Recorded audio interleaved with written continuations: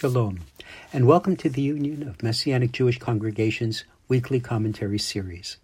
I'm Ben Volman, Canadian Regional Director. This week, we're discussing Parashat Vayigash. Our text begins in Genesis 44, verse 18. It is a moment when all seems lost. The sons of Israel were convinced that they had finally been reconciled with the intimidating vizier of Egypt, but their caravan had barely left the city gates, burdened down with crucial provisions, when they were overtaken by the vizier's steward. He accused them of something impossible, stealing his master's silver goblet. Despite their protests of innocence, after a careful search, the goblet was pulled out of Benjamin's sack. In utter despair, they had turned back to face the most powerful man under Pharaoh. Now, this inscrutable Egyptian, who somehow had suspected the blood guilt that stained their consciences, would have nothing to restrain his rage.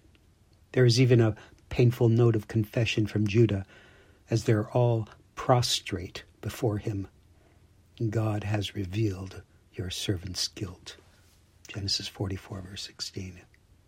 And then, Vayigash, Judah approached, or as another translates it, went up to speak. Rabbinical tradition insists that we thoroughly study all that transpires from this heart-rending, humble intercession.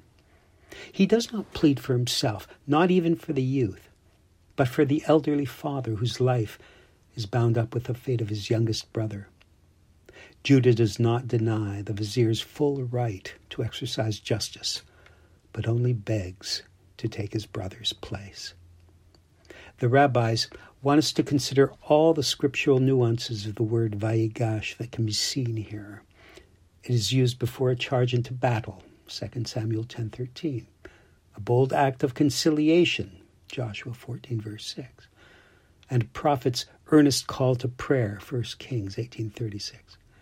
We read the same word describing Avram's audacity as he bravely intercedes for the righteous who may yet be in Sodom, Genesis 18:23. Judah's courage in stepping forward is fully resonant with each of these situations. All through the previous Sidra, Miketz, Joseph tested his brothers, and each challenge, right up to the last one, revealed the hidden guilt for which they have no excuse. After all, what was the young Joseph's offense when they sold him into slavery? Being a dreamer?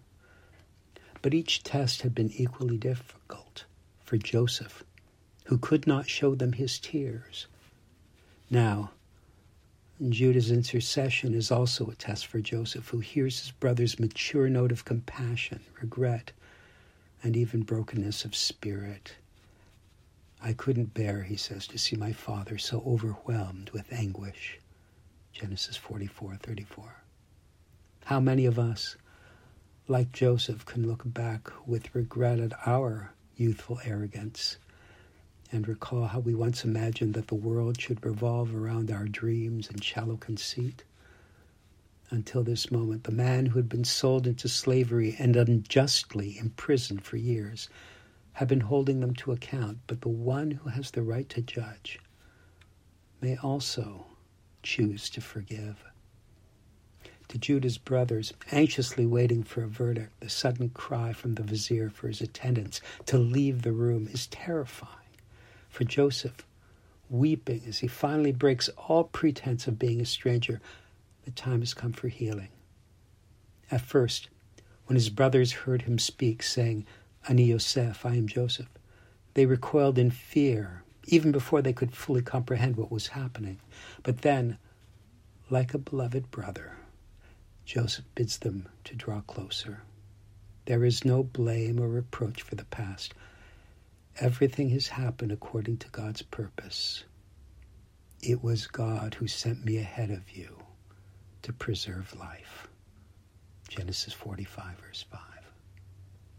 This is a man who is truly reconciled to the will of God. His message is an empowering word of life, first for his brothers, but also his father. When they arrive home and share the news, Israel can hardly believe it. We read only that when he saw the wagons which Joseph had sent, The spirit of Yaakov, their father, began to revive. Israel said, "Enough, my son Joseph is still alive. I must go and see him before I die." Genesis 45, verses 27 and 28. In a final plot twist to the story of Jacob, who had spent decades in exile from the land of promise, he goes down to Egypt with God's blessing. The God of his father tells him, "It is there that I will make you into a great nation. Not only will I go down with you to Egypt, but I will also bring you back here again after Yosef has closed your eyes." Genesis 46, verses 3 and 4. A year ago, I was also writing on Vayigash for this commentary series, and I felt compelled to speak about faith that inspires hope in the shadow of difficult times. This year, it feels even harder to understand what is happening in the midst of our trials. But as I look at this story, I can't help being inspired by Judah's courage, stepping forward for the sake of his brothers. As we look around at a world inflamed with anti-Semitism, we require that courage, trusting that God will not fail to uphold his promises to Israel. And we need to be strengthened in the Spirit by Yeshua, who first engaged us and rose to bring life when it seemed that all was lost. At times like this, it's tempting to retreat and withdraw. It takes courage of heart to keep praying, to stay engaged with God, and to remember that the gates of prayer never close. Even in the darkest times, there are miracles to remind us how God is still reshaping history.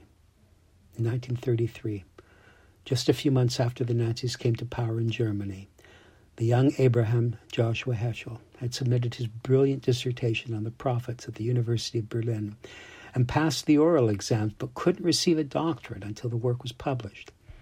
Unable to pay the cost, he needed to find a publisher. The book, Die Prophetie, was finally sponsored in 1935 by the Polish Academy of Sciences and somehow received official permission for a book by a Jewish author to be received into Nazi German bookstores. Without the degree, Heschel would never have escaped Europe. And despite endless complications, he left Warsaw for England just weeks before the Germans invaded Poland. Heschel rewrote his dissertation in English, and it was published in 1962 as The Prophets. It remains an influential volume, but not only among Bible scholars.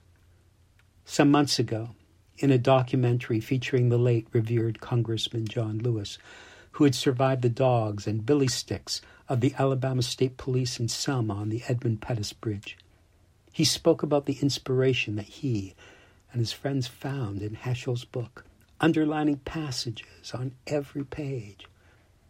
He was one of the hundreds who marched behind Martin Luther King, and beside him, Abraham Joshua Heschel crossed the bridge from Selma on their way to the Alabama state capitol.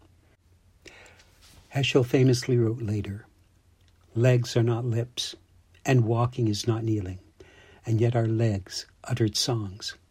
Even without words, our march was worship.